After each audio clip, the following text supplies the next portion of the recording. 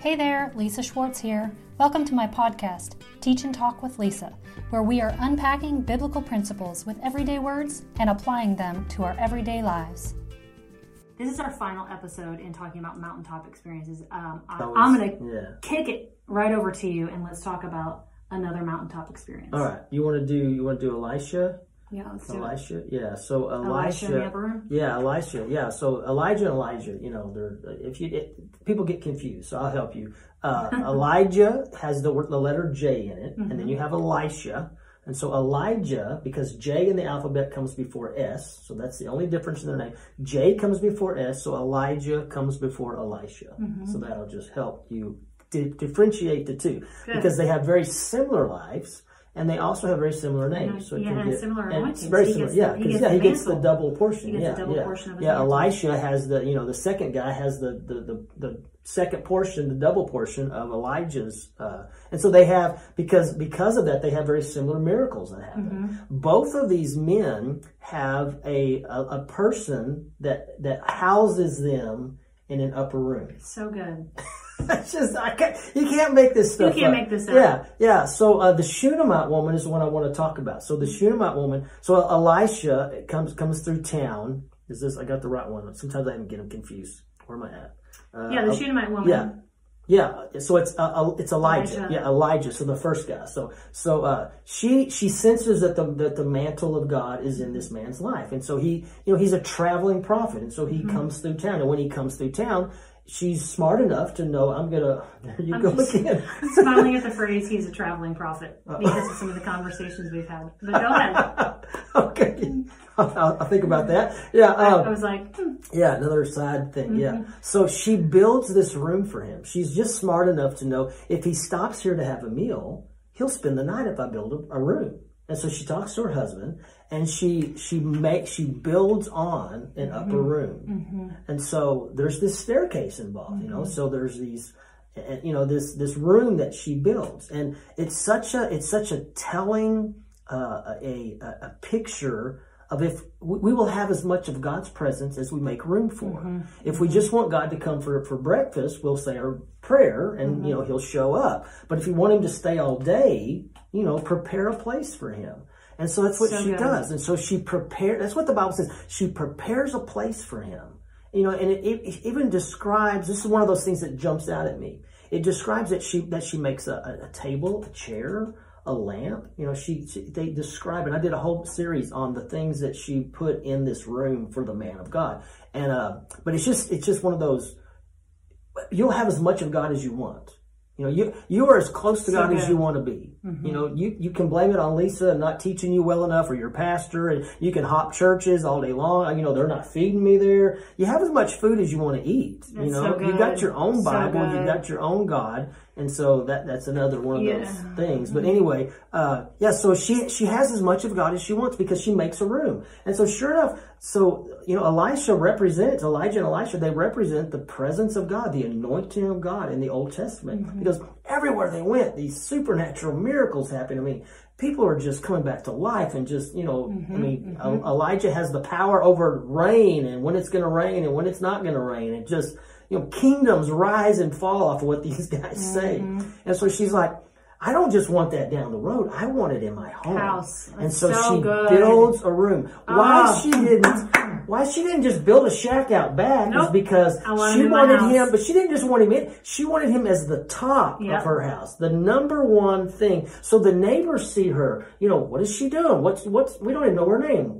Maybe her name's Sarah. What's old Sarah doing down there? They're adding on. They must have won the lottery. No, they're not adding on because of that. They're adding on because they want the presence of God. And so not only is it an elevated room, but it's also the time, the energy, the expense that it took this lady to build a room. She wasn't content with just having him drop by. She wanted him to live there. Yeah. And so I just think it's so cool. It's not just an addition on the side. It's not a side God. It is the main God. He's the top. He's the number one of everything in her life. And so she does this. Sure enough, he comes and stays. His servant comes, and then they realize she doesn't have a child.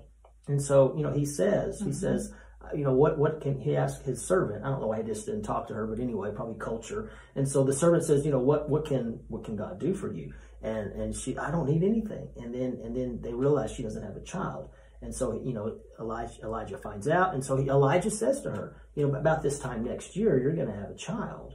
And then she even says, don't tease me like that. Don't talk about stuff like that. Yeah. And so that reveals what a hurt. The missing. The nerve.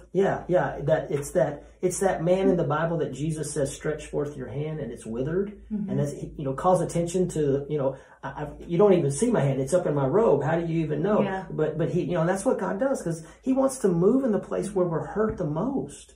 And so he says to her, about this time next year, you're going to have a son. And sure enough, that's exactly what happens. And so she has a son. And then, eventually the story changes where the boy dies.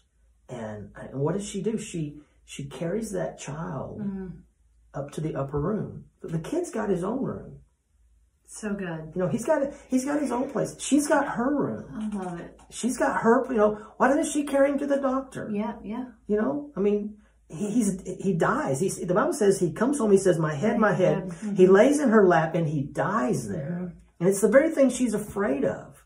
The very thing that she said to him, don't tease me. Don't mess with me in this area. This is a tender place. And that's where God moves, because God's not just about fixing our problem. He wants to reveal himself in it. He's not just about bringing birth to a lady that can't have a baby. He wants to bring birth to her soul. That's good. And so it's just such an incredible thing that it's not what we would normally do. We would not normally, because she said to him, don't tease me in this area. What we normally would do is we'd be like, well, I knew God was going to let me down. I knew it was too good. I jinxed it. I shouldn't have told anybody, right? It's a whole other thing. I shouldn't have told anybody we had a baby. I shouldn't have made a big deal about it. I got my hopes up, but that's not what she did. She took her child to that upper room. So good. And she lays him, you could say she lays him in God's bed. And she said, here's what you gave me.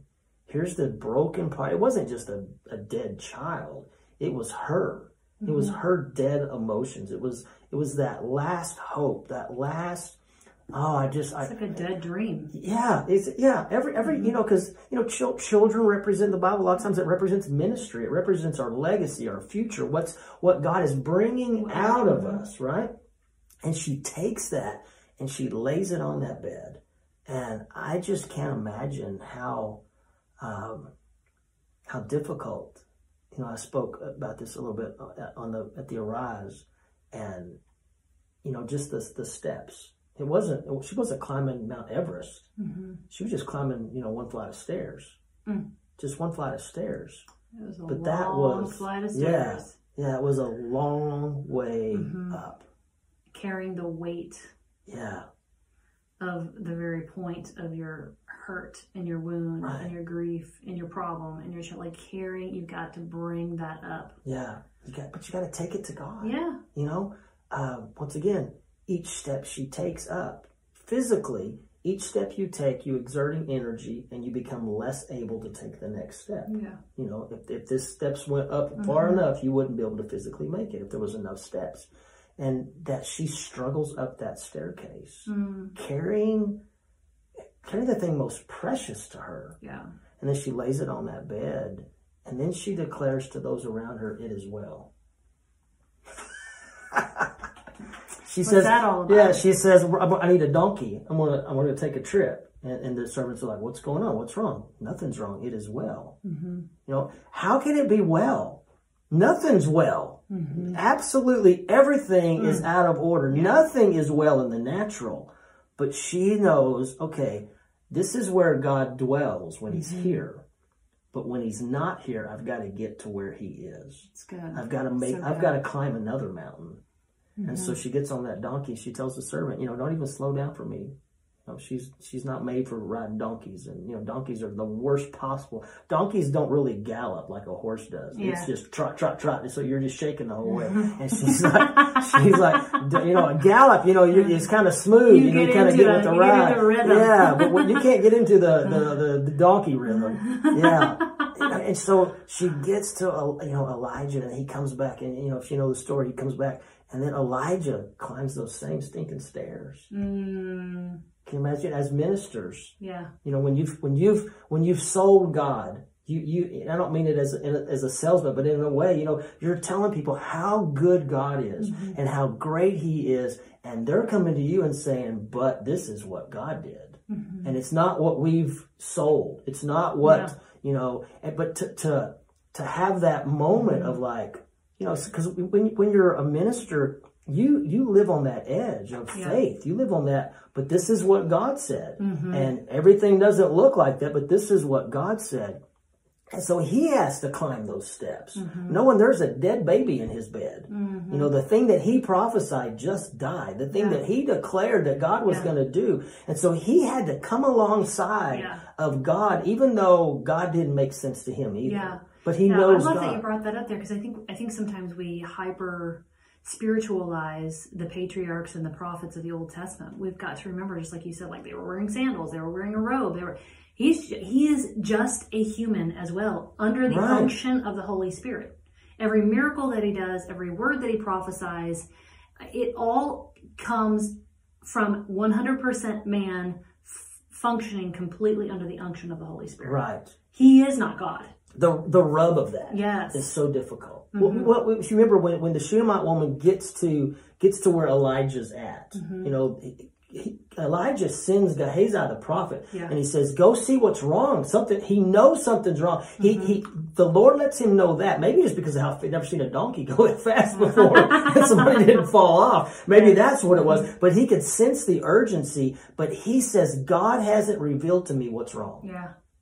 And so how can this be? Here's this. It doesn't make sense. I obviously can't be anything wrong with the kid, because that's what God wanted. But you got to know in the pit of his stomach, he knows. He knows this has got to be something with that child. And so, she tells Gehazi, it is well, everything's good.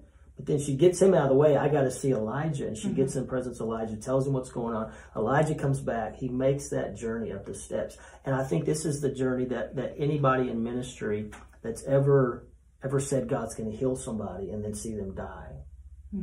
Anybody that's ever said God's going to provide and seen God not provide. You've promised the world. You've promised the word, and sometimes it seems like the word lets you down. Yeah, I love that you said that. I love that you said that, because we're always talking about in my class, let's say the things that everybody's thinking, but we feel like we're not allowed to say, right? We feel like it's blasphemous to say that. So I love that you said that. Because we're all thinking that. Right, yeah. I mean, we try to cover it up. Well, if somebody dies, you pray for them to get healed, but they died, and then we cover it up. Well, they're in heaven, Yeah. But sometimes they died because God wants to show us something else. Sometimes there's even a bigger thing that we would have never seen. Yeah. I don't, we don't know the intricacies of Elijah's life. We just get a little glimpse of it. Yeah. I wish we could put Elijah here and squeeze him in between us, and he could tell us what God did in his life when he made that journey. What was he working out in you? Yeah. And so even though, in the Bible, there's these stories that we've been talking to, these mountaintop stories, every minister has to climb that mountain. Every minister has to climb that mountain of self-doubt, of rejection, of abandonment, of just the burden, the heaviness of ministry. And we have to, as much of a struggle as it was for her to climb the stairs to put her baby on that bed, it was a struggle for Elijah. It was a coming to terms with, okay, God, why would you do this? Yeah. What is in the mind of God? Yeah.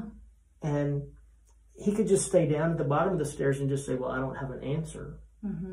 But he had to climb the stairs. Yeah. And so, and he does, and and the kid comes back to life. Praise God.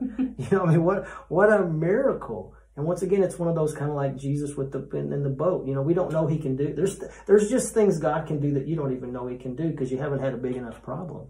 There's trouble that we don't know God can fix that because we've just sat at the valley and just dealt with it and haven't climbed that mountain with Him and said, God, show me, reveal. And that's what worship really is. It's not just there's always an element of it reveals what God did for somebody else. But true worship is when we know what God's done for us. Yeah. That He gives us that revelation, that we see God for ourselves, face to face, that we see, not just what God can do or done for Lisa or done for Gary, but what God can do for me. Because that changes my life. I think he reveals Himself and what God can do for you, but He also in that place starts to reveal what He wants to do through you. Yeah. So when we think about, recognizing I have this revelation of who God is, and in that place, then I have a revelation of who I am. And the more, I was thinking about where it says, delight yourself in the Lord, and He will grant you the desires of your heart. And that you have these desires and these plans and these purposes of what you want to do, who you could be, who you should be, all the things you want to do. But then when you have those revelations, it's not just God revealing to you your identity, your possibilities, but really you get a revelation of what I'm called to do and what makes me tick, what ticks me off, and not just who He is for you, but who He wants to be through you. Through you, yeah. And so when we talk about, like you've heard me say so many times, enforcing purpose, it's maximizing you, what you do, and cultures around you, because we're called to be influencers in the world. And Elijah obviously had great impact on the culture. He had great impact in their home, and this was a place where his reputation, everything was on the line. Everything was on the line, yeah. And God had to, God confirmed a lot of things, I'm sure, for Elijah. You talk about like his ministers and prophets, and whatever your ministry is, or whatever you're called to do. There are moments where God will say, let's see if you will believe what I have spoken in your life. Right. If you will believe it all the way through. Right. Abraham, do you really believe that I yeah. have called you to make a father of a nation? Even if I were to take Isaac away from you, would you still believe that you're going to be a father of many nations? I can work that out. Yeah. Yeah, because it's so easy for us to believe when we can see it, but when we can't see it. It's easier for me to stand on a stage and have, people in the audience and just proclaim God's goodness and all that kind of stuff. But when you step off the stage and you get down in the mess with where it's at, where everybody's living, and someone questions and says, well, God didn't heal my child. That's where the rubber meets the road, and to try to process that, what is God saying now? To establish once and for all in our lives that God is good, that He is always good, no matter if it looks good or not. He's always good, and He's always good to me. Everything that if it's coming from God, it's going to be good. Amen. Even like you said earlier, when we try to differentiate what's good and bad, we're going to mess up because we're going to look at the bad stuff and say, well, this can't be from God, and we'll run away from it when it very well could be the mountain we need to climb to see God in a way we've never seen Him before. Amen. Yeah. Goes back to that story where God led them, and I preached a message one time when God led them across the lake. Jesus said, go across the lake, and led them right into the midst of a storm. And isn't it true when we get into that place, we're like, I must have heard wrong. Exactly. Yeah. Why would this? It must not have been God. And so we retreat instead of going, no, the storm is exactly where God navigated me into the storm. And we don't like that story. No. I don't like that story. I don't like the story of John the Baptist being beheaded. I don't understand. Why was he beheaded, James beheaded, but you rescue Peter? Yeah. I don't understand. But we have no answer, by the way. Yeah. But we're okay not having an answer. That's the whole point, is that this is all, it's really not about understanding or having knowledge of. It's about building a rapport with God and having a knowing in your knower that I don't need to know.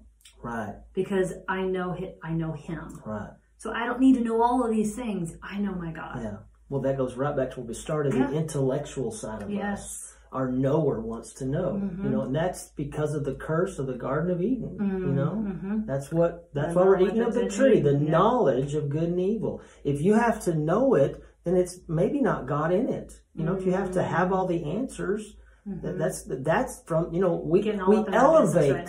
We elevate, and I'm not saying you should be dumb. I'm not saying you shouldn't study. The Bible says to study. Yes. But we elevate knowledge, and we de-escalate.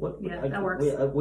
We lower the trusting in the Spirit. Yeah. Well, that's a child. Yeah, it's just child. But it's childlike faith that gets us to God. Yeah. It's not that we have all the answers. If Yeah. you have all the answers, you don't need God. Yeah, and you have the enemy, and people will talk about, that's just sensationalism and all that stuff. And I'm like, oh.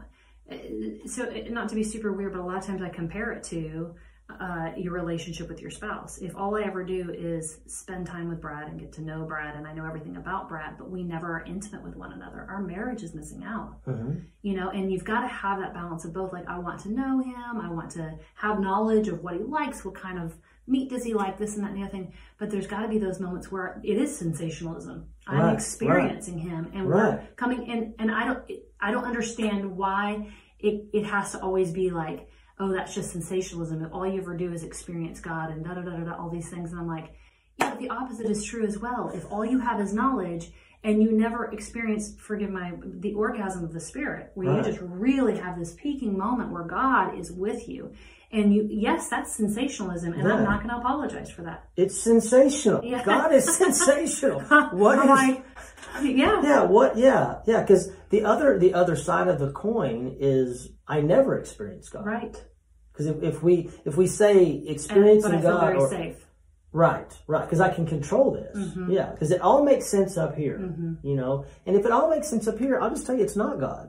If you feel like you're accomplishing God's will because you had it all figured out and you had it all planned out and everything fell into place, then you accomplished your will. Let's be real. It has. If God's in it, you're not going to have the answers. If God's in it, it's not going to make sense. That's one of the ways you know God is in it, or you're just flat crazy, which could be. But if God's in it, I mean, you can't find a story in the Bible that makes sense until afterwards. I mean, what was it? I spoke about? He puts mud in a dude's eye. Who does that?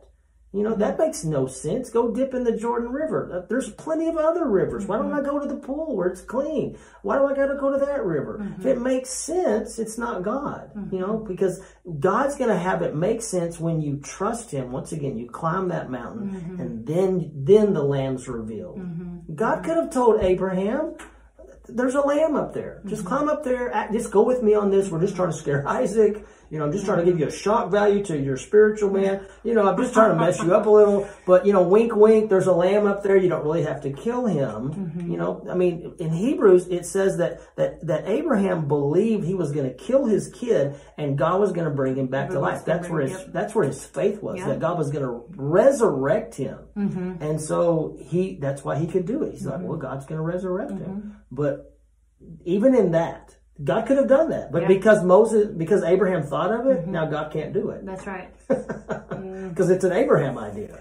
So now I got, well, can't do that. We got to come up with another plan. Of course, God had the plan all along. That's good. Yeah. It's real good. Yeah. So as we're closing, let's presume, because I'm sure there are people who have followed along this entire season or series. You think so? And I'm sure there have been. Okay.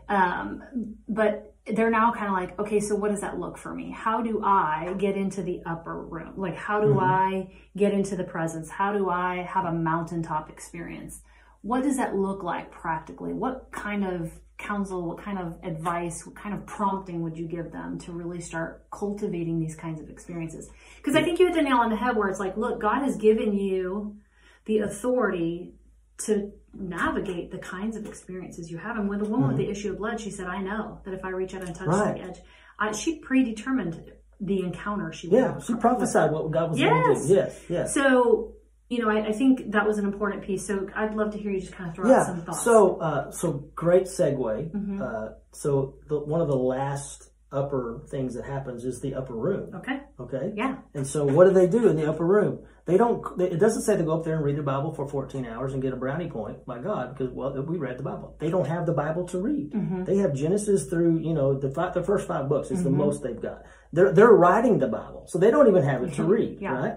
They're living it out. Exactly. Yeah. If they only knew, they might have, Peter might have said a few less things if he knew it was going to all be written in a book.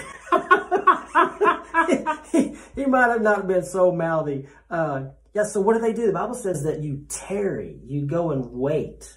It's good. You know, and one of the biggest things about worship is when you're in that difficult time that you wait on God. And, you know, and there's different, I've heard different people talk about that. Sometimes it's waiting is just, you know, like, okay, God, let's get this done, you know, but it's more of a calm in my spirit. I'm going to give God time. Other times I've heard people talk about it, and the waiting is like a waitress or a waiter, that they actually come and they serve God. That's where you just go to God and say, God, you know, I know it's coming, but I'm going to talk about how great you are. You know, worship for me is really just lifting up, you know, just telling God who he is. God, you are such an amazing God. I don't know how you figure all this out. I don't know how you heal and, you know, and just begin to just talk about the good things. You know, God, you're a God that heals. You're a God that delivers. And just spend some time just telling God who he is, declaring who he is. I agree, God, you are. Yeah, and just, God, it's not, you're not,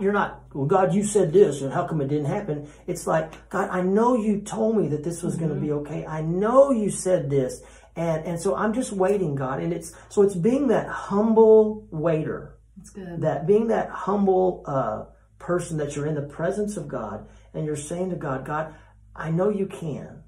But until you will, I'm just going to wait. I'm just going to tarry. The book of Acts, they're tarrying and they're waiting on power.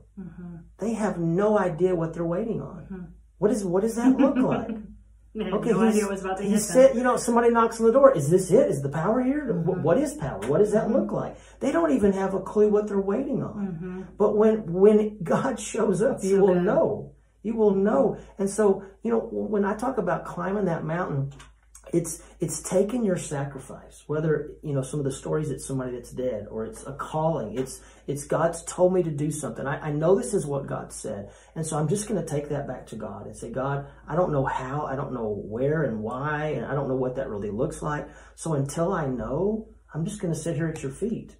I'm gonna be Mary and Martha, maybe, you know. I'm gonna be reading, I'm gonna be studying, and I'm gonna be serving you. What do you need, God? What do I need to do? You know, patience. The thing with patience is, somebody said this to me a while back. The thing with patience is, it's not just waiting; it's what you do while you wait. Yeah. It's the attitude you have while you're waiting. And so, you know, because climbing that mountain for a guy, that's like, okay, I've got this next step, and we can see it. You know, we see the top. But the spiritual mountains that we're climbing, they don't have a top. We don't know until you get there. And I'll let you know when you get there. Yeah. Moses at the burning bush. God says, he says to Moses, I want you to go get the people out of Egypt. And he's like, well, how do I know you're telling me? Because when you do what I said, you'll be right back here at this mountain. Wait a minute, you mean when I've accomplished it, I'll know because I've accomplished it? Yes, exactly. Doesn't that make perfect sense? Yeah. Not at all. No, not at all. Yeah. So when I talk about climbing the mountain, it's just having those times where we get along with God, and we're just like, God, I don't have the answer. I don't know what to do, but I'm just going to hang out with you, and I'm just going to talk about how great you are, and I'm going to let you heal me. Because what I've discovered in my life, the more I brag about God, the more it becomes real in me. It's so good. The more I talk about God's healing, the more healed I am. The more I talk about God's provision, the more provided I am. The more I elevate God, it becomes elevated in my life. And you know, the other thing is when you're in that time of waiting, that you're saying, God, show me, reveal to me what you want to show me about that. What in me needs to be revealed? What needs to change in me that's brought this circumstance on? I know you're allowing this, and I know you're good, and I know you have a purpose, but what is it you're trying to show me? Reveal to me. You know, I've alluded to it 2 or 3 times. When I was going through just, you know, what I would describe as just hell on earth, I called my pastor friend, and he said, Gary, I want you to get you a yellow notebook or a yellow legal pad. He goes, sit down with a pen and say, God, what did I do? Or what is it you're trying? No, he said, what is it you want to show me? And I thought it was all the other person, you know, and I wrote down 13 things in just a matter of like 10 minutes of things God wanted to show me and things God wanted to change in me. Because you know, like you said the other day, people come for counseling, but they don't bring a pen and paper. It's like, what? You're I'm fixing to drop some bombs on you, and you're just gonna remember? I'm gonna talk for an hour, and you're just gonna know it all. Yeah, you should have brought some paper, buddy. Yeah. And so when we go to God, we go for prayer. If He doesn't instantly answer the prayer, then he's trying to change us. That's good. And so we need to say, okay, God, what is it in me you want to change? What is it in me that you want to reveal? Because I know there's something you want to reveal to me. So what is it? Show me that. That's and so the good. quicker, a lot of times the quicker he accomplishes his work in us, the situation changes. Yeah. Yeah. There's people that are Because bitter. that's really what he's interested in. Yeah, that's exactly He's interested in changing you. Yeah. I just think about Hagar in the wilderness, and God meets her there. He finds her, he talks to her, and then he sends her back to a really crappy situation. Right. She was like mistreated, treated harshly. And Right. He's like, go back. Go back. Yeah. Go He's back like, to the same thing. Yeah. But I guarantee you she had a new perspective of Sure her she did. circumstance because she had an encounter with God. She had an encounter with God. Yeah. She had the presence of God. Because there was water right there. She thought I was going to die. There's water right there the whole time. She just didn't see it. Yep. Yeah. There was another lamb caught in the thicket. He came in one moment, but he appeared in another, Yeah. So you talk about, I spoke a message a couple of weeks ago. It's called the Aha of the Kingdom, and it's all about the Malach Yahweh, the angel of the Lord, when he comes, the theophany of Christ in the Old Testament. And all the places how typically there was, he came and then he appeared. And so I think that we, on our faith, when you were talking about just tarrying and staying in there, and I think it was actually at one of the prayer meetings that I was talking about the Mary at the tomb and how Peter and John came and they ran and they saw and he was missing and then they took off, but she hung around. Yeah. And she appeared a second, and there was an expectation, and she was like, I'm looking for Jesus. I'm looking for my Savior. Right. And I'm thinking about in Hebrews where it says, he is a rewarder of those who earnestly and diligently seek him. Oh, see, that's so good. And kind of getting in a place where you're like, I'm not leaving here until I get the reward of finding you. If you seek me, I will be found by you. It says that in Jeremiah 33:3. And I will show you great and mighty things. Things that have been walled about, things that have been things you have not known. And in some regard, I love that you're like, look, we have to be patient and wait, which that word wait in the Hebrew actually means to be twisted up with. So that's good. So I was thinking like those bread twisties, and you go like this, and by the time you get to the end, you're like, is this one or is this one? You don't know which one's which because it's become one, right? Yeah. So when we're waiting, we have this picture of just getting twisted up in God's character and his person and his presence and in his love, to where we just become one with him. And that to me is this picture of just tarrying and saying, I'm not leaving until you bless me. Right. I'm not letting you go. Right. You know? Yeah. I don't know which way to say it, but there's you're either in the light but you've never seen the light, or you've seen the light but you're not in the light. Because in Genesis, in the beginning, God created the heavens and the earth, and he said, let there be light. But then it was like 3 or 4 days later he created the sun. And so wait a minute. Because we always see the sun as the light, right? That big ball of flame. But there was light before there was the sun, and so we can be in the light and not really have ever seen the light, or we can see the light and never be in the light. It's so good, because there's always stuff going on around us. There's always this supernatural realm that God, because God is he's a good God, and he's always trying to bring it to our good and his glory. And if we're not careful, we'll be at the base of the mountain making earring cows instead of saying, this is what my God looks like. This is God. This is the God that saved me. Instead of realizing it's the God on the mountain, but he also wants to be the God in the valley. He wants to, but we got to climb up there. We got to get in his presence. And it takes time. It takes effort. It's not just going to happen. You're not going to get in. I mean, once again, here comes the hate mail. You can be driving out of your car. You can be driving down the road, and God's presence just fills your car. I get that. I've had that. I've had to pull over to the side of the road. But those aren't the things that just happen every day. The real intimate moments I've had with God is when I'm purposeful, I'm intentional, and I say, you know what, God, I've got to change my calendar because I've got to hear from you. I've got to get in your presence.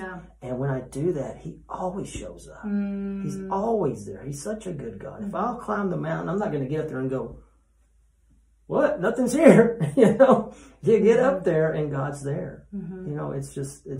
He's just a loving God. I remember when I was actually right after I had been saved, there was this girl that would come to our Bible study, and this was before I even knew anything about the baptism of the Holy Spirit. And she kept saying, and God said this, and then God said that. And she'd come from the mission field. Clearly, she was baptized in the Spirit, and we were like, this lady's weird. We don't know.